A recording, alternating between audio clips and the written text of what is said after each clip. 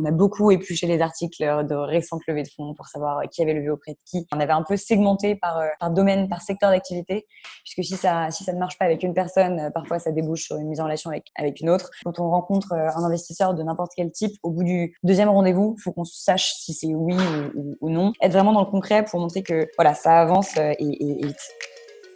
Bienvenue sur Runway Series, le podcast d'Upcoming VC, la plateforme d'éducation au venture capital à destination des entrepreneurs, mais aussi des aspirants VC souhaitant comprendre les méthodes appliquées par les venture capitalistes lors de leur décision d'investissement ou non dans une startup.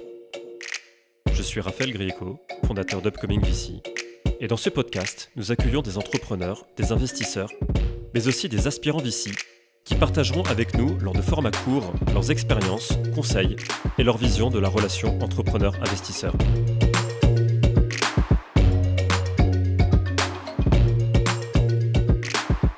Bonjour à tous, aujourd'hui on est ravis d'accueillir Aurélie Berton, cofondatrice de QV Privé. Salut Aurélie. Salut Raphaël. Tu vas bien ? Ça va très bien et toi ? Ça va très très bien, je te remercie. Écoute, on est ravis de t'accueillir, on se connaît depuis pas tout à fait une année puisqu'on s'est rencontrés à Upcoming VC qui a eu lieu à Station F en janvier, en début d'année 2019. Depuis, j'ai suivi ce que tu fais avec QV Privé et je suis très intéressé que tu nous rejoignes aujourd'hui. L'idée, c'est de parler de QV Privé et surtout de ton expérience de levée de fonds. Est-ce que c'est un programme qui te convient ? Génial, parfait. Ok, alors allons-y.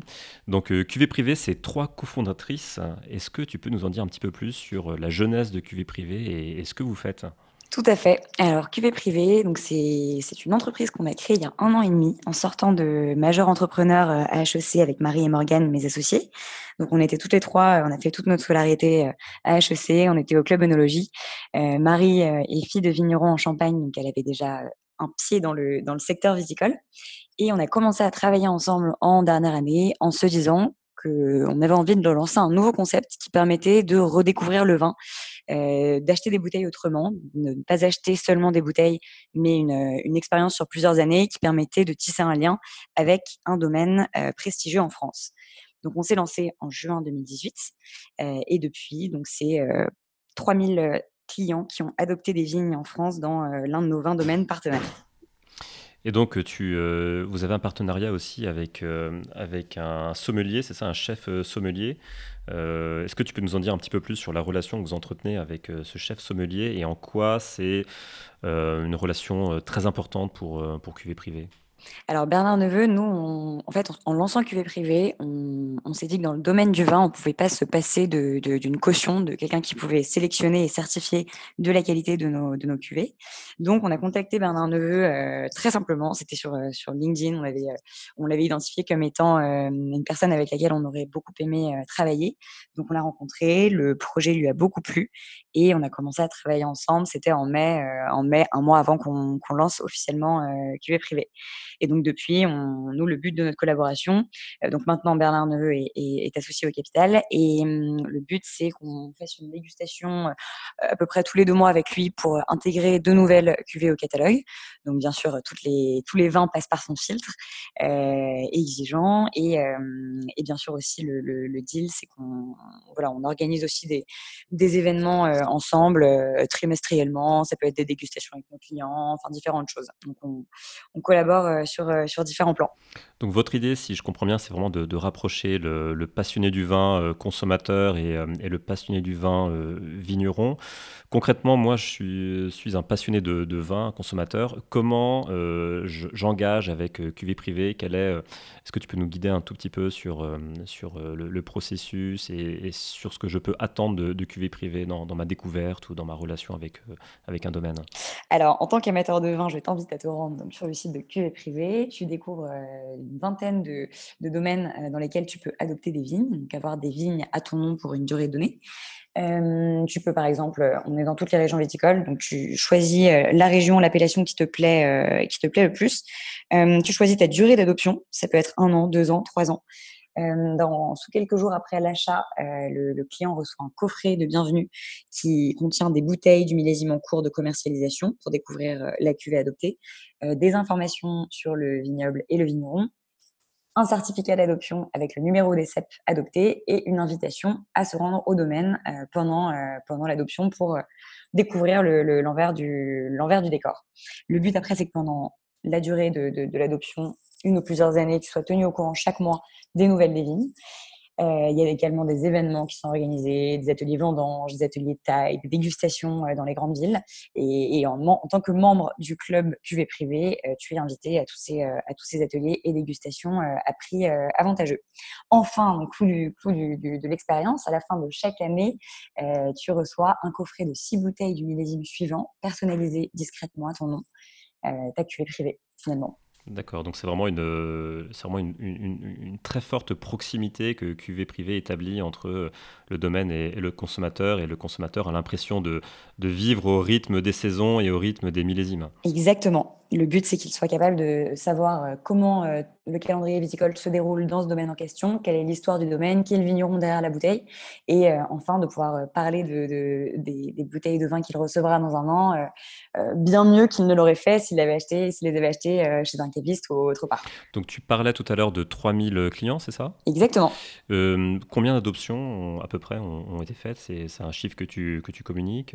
Oui, alors nous, c'est à chaque fois, globalement, les clients en moyenne prennent en général une adoption. Donc voilà, c'est vraiment 3 000 adoptions qui ont été vendues depuis le début. Du coup, tu as clôturé une levée de fonds assez récemment, tu as levé 1 million d'euros, c'est ça? Exactement. Est-ce que tu peux nous expliquer les raisons pour lesquelles vous avez souhaité chercher des fonds et ouvrir votre capital? Quelle a été la motivation principale ou les motivations principales qui vous ont amené à vivre cet exercice? Donc déjà, on a la chance d'avoir une trésorerie avec un BFR négatif puisque les clients payent au début de leur expérience. Donc plus on vend, plus la trésorerie est importante. Donc ça, c'était la chance qu'on avait au départ. On n'avait pas de problème de trésorerie et on avait eu la chance d'avoir un prêt de Wilco de 120 000 euros au tout début de l'aventure QV privée, ce qui nous avait permis de dépenser en marketing, de procéder à nos premiers recrutements. Donc le but de cette levée de fonds, c'était déjà de pouvoir accélérer, d'avoir un maximum de budget à dépenser en marketing pour construire la notoriété de la marque, mais également recruter sur des profils clés dont on avait besoin. Mais également, et c'est ce pourquoi aussi on a levé majoritairement auprès de business angels et d'un family office, pouvoir rassembler plusieurs profils aux compétences diverses, aux expertises différentes qui pouvaient nous ouvrir leur réseau, nous conseiller et suivre de près l'aventure. Puisque le but, c'était d'intégrer des personnes qui pouvaient vraiment s'impliquer dans le projet QV privé et aimer particulièrement le produit. D'accord, donc l'objectif est clair. En plus de ça, vous n'aviez pas la pression du cash, si je comprends bien, puisque vous aviez Exactement. ce BFR négatif lié aux abonnements. Du coup, quel était l'état d'esprit que tu avais, que vous aviez avant d'aborder cette levée de fonds? Est-ce que vous étiez plutôt en confiance, justement? Est-ce que vous aviez des doutes? Quel était votre état d'esprit? Alors, on avait déjà pris un petit peu la température. Ça, c'est une bonne chose à faire quand on projette de lever des fonds, c'est parler avec des gens, commencer à faire des premières versions de deck, prendre les retours pour peaufiner toujours plus son deck. Donc voilà, on avait été conseillés, on avait eu des marques d'intérêt. Après, rien n'était fait et à plus forte raison lorsqu'on lève auprès de business angels, c'est forcément des plus petits tickets qu'un fonds et donc ça peut prendre un peu plus de temps. Et au départ, voilà, ça se fait vraiment petit à petit. Nous, on s'est lancé, on a officiellement dit qu'on levait, c'était en mars 2019 du coup. On a rencontré pas mal de business angels via l'incubateur HEC, que ce soit des anciens d'HEC ou d'autres profils.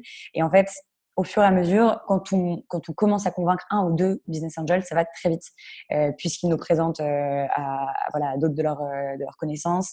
Nous, c'est vrai que à partir du moment où on a convaincu les premiers, c'est allé de plus en plus vite. On a en parallèle envoyé des fonds. On a vu plusieurs fonds au tout début, et ça, si j'ai un conseil à donner également, c'est que nous, on s'est vite rendu compte que les fonds n'étaient pas adaptés, d'une part, à notre modèle, puisqu'on a un modèle totalement e-commerce. On n'a pas un produit très tech. Et aujourd'hui, la thèse d'investissement de la majorité des fonds, c'est des produits avec, voilà, que ce soit SaaS, produits basés sur de la blockchain, du machine learning, enfin différentes choses qu'on n'a pas chez QV Une Privé. brique techno importante. Exactement, Ouais, différentes technologies voilà, sur lesquelles on n'était pas du tout basé au sein de QV Privé. Donc c'est vrai qu'au bout d'un ou deux rendez-vous, on se rendait vite compte que on n'était pas dans leur thèse d'investissement. Certains également, en plus, il y a peu de fonds seed. Donc voilà, la plupart nous disaient qu'on avait une levée, voilà, un peu trop faible par rapport au ticket qu'ils mettaient d'habitude.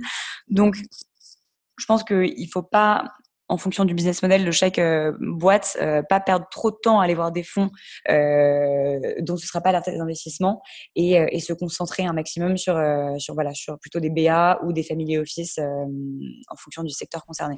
Donc tu t'es préparé, comme tu le disais, plutôt sur la partie préparation du deck. Donc c'est l'essentiel de la préparation que vous avez faite, si j'ai bien compris. À ça, tu ajoutes le fait que, n'étant pas forcément, entre guillemets, VC compatible par rapport à la brique techno que vous n'avez pas développée, du coup, il n'y a pas eu forcément une shortlist d'invest, et ces invests sont plutôt venus par effet réseau grâce au BA que vous avez rencontré, c'est ça? Exactement, tout à fait.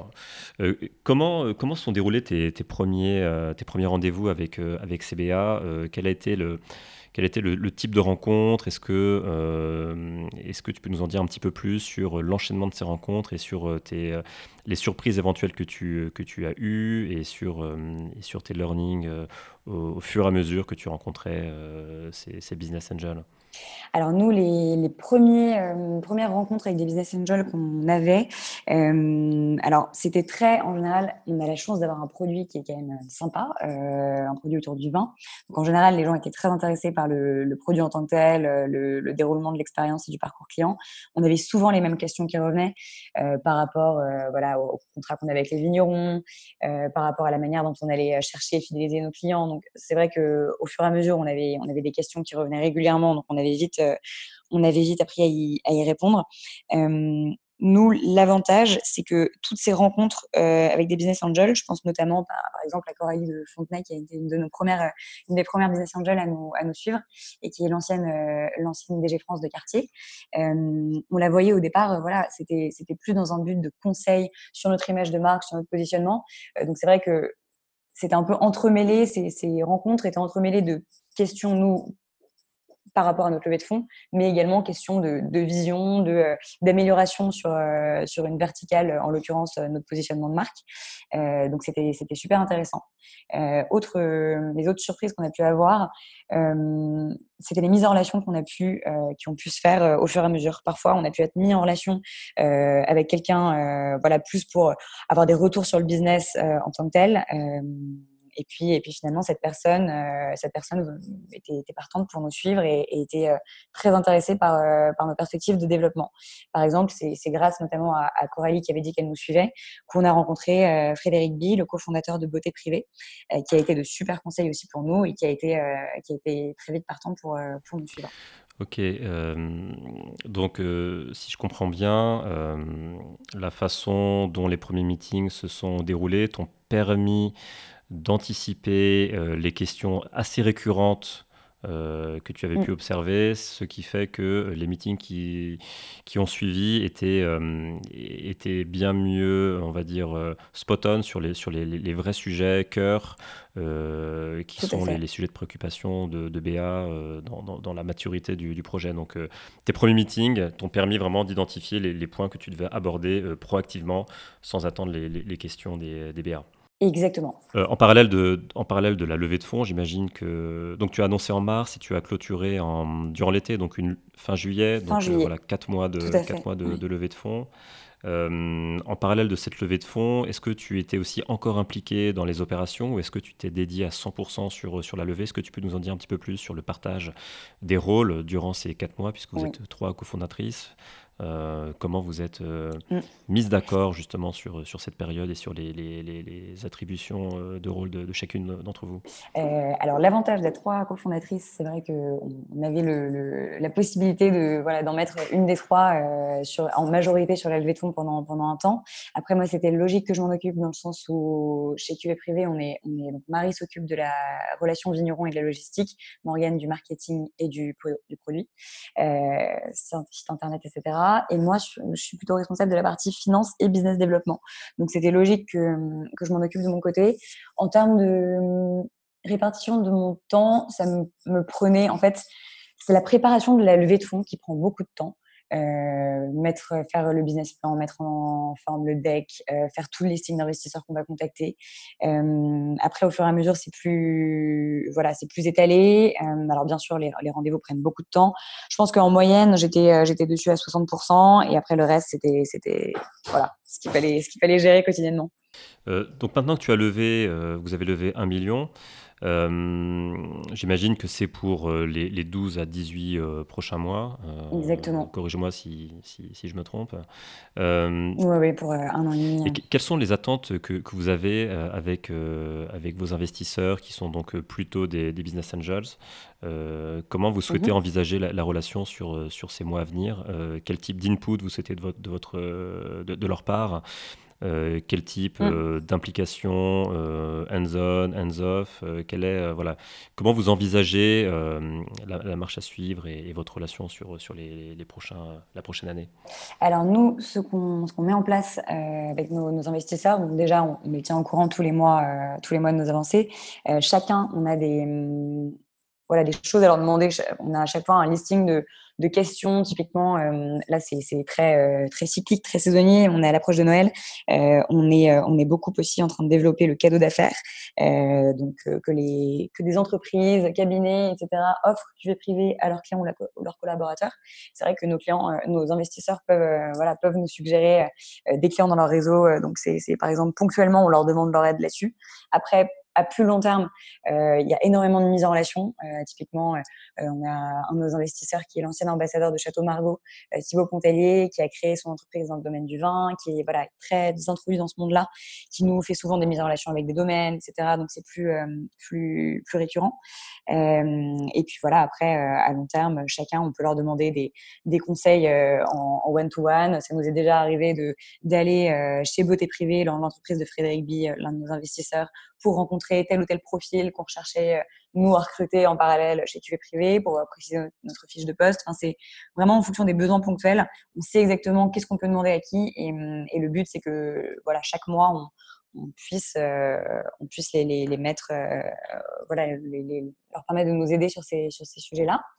Et l'autre chose, c'est qu'on organise également des réunions avec tous les investisseurs régulièrement. On essaie de faire une fois tous les trimestres, ou une fois tous les 6 mois, une réunion de comité stratégique où on peut voilà, les faire se rassembler ensemble, réfléchir à différents sujets. Donc là, le prochain est en janvier.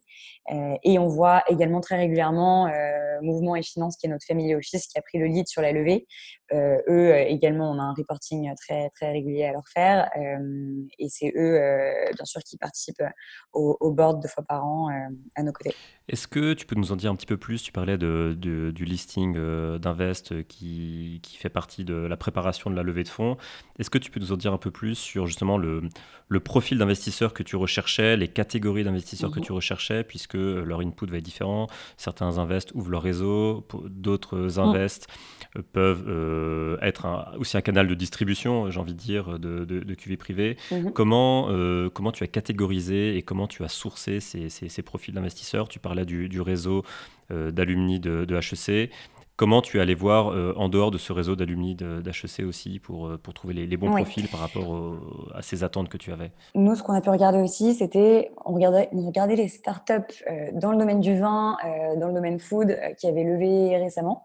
On regardait aussi le profil de leur business angel. Et nous, ça nous est arrivé, voilà, de contacter des gens sur LinkedIn pour voilà, des gens qui avaient préalablement investi dans des startups sur des secteurs similaires aux nôtres, puisqu'on se disait que voilà, ces personnes avaient une connaissance du secteur, une appétence pour le secteur Food and Wine.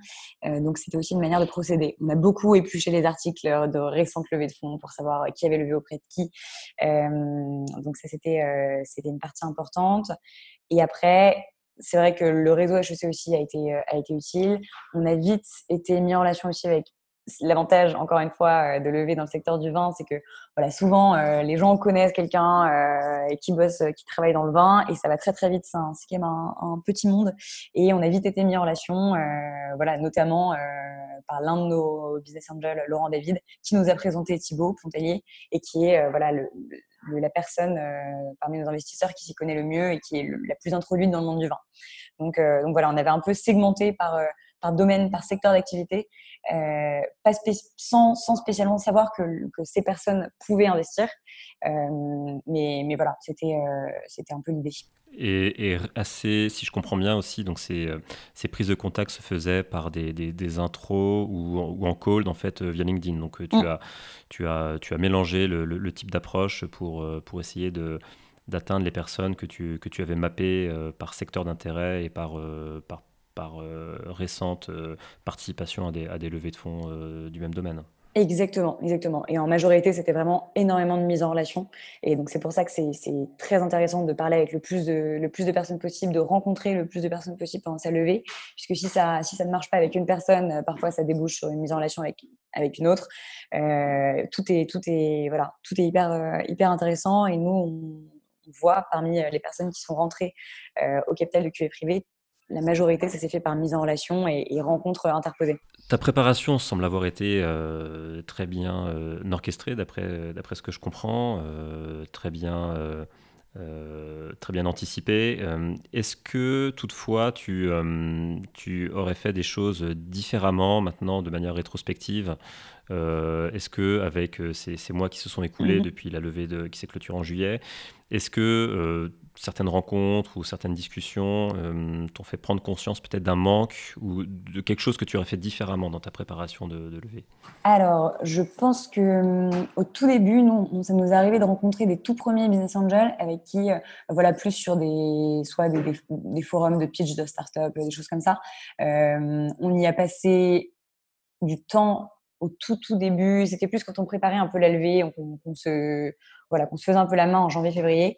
Et on n'avait pas ce réflexe il faut partir du principe que quand on rencontre un investisseur de n'importe quel type, au bout du deuxième rendez-vous, il faut qu'on sache si c'est oui ou non. Et c'est vrai qu'on n'avait pas forcément le réflexe d'imposer la cadence. Et on l'a fait au fur et à mesure, mais je pense qu'il faut voilà, avoir ce réflexe de demander rapidement est-ce que vous êtes motivé pour investir, savoir vite au bout de deux rendez-vous si c'est oui ou non pour pas perdre de temps.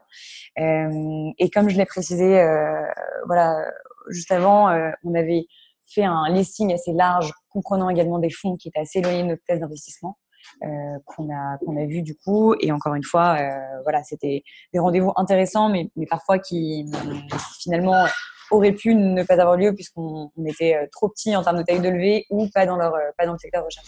Donc, si je comprends bien, si on essaie d'avoir des conseils de ta part pour lever des fonds, Mm-mm. peut-être un des conseils serait de très rapidement identifier un intérêt ou non de la part d'un investisseur, qui soit VC ou qui soit BA. Est-ce que tu confirmes, et est-ce Mm-mm. que tu aurais peut-être un autre conseil aussi qu'un fondateur et fondatrice pourrait appliquer et mettre à exécution dès maintenant? En lançant sa levée de fonds, moi, je dirais être très proactif sur le côté, dès qu'on rencontre une personne, on la tient au courant, vraiment nous, dès les 3 jours qui suivaient, la semaine qui suivait, on envoyait des mails très, très réguliers pour les tenir au courant de nos performances. Parce que ce qui compte, c'est l'attraction et tout ce qui va faire qu'un investisseur va être intéressé, va vouloir suivre un peu la startup au fil de la levée de fonds et finalement mettre ou pas, c'est voilà, comment se passe le current trading. Donc voilà, moi ce que je recommanderais, c'est d'être très clair très transparent sur ce qui se passe actuellement, sur la manière dont on vend, et à chaque fois avoir un KPI à donner pendant un rendez-vous. Voilà, c'est hyper important de montrer que plus qu'un deck avec des stats sur les premiers clients, etc.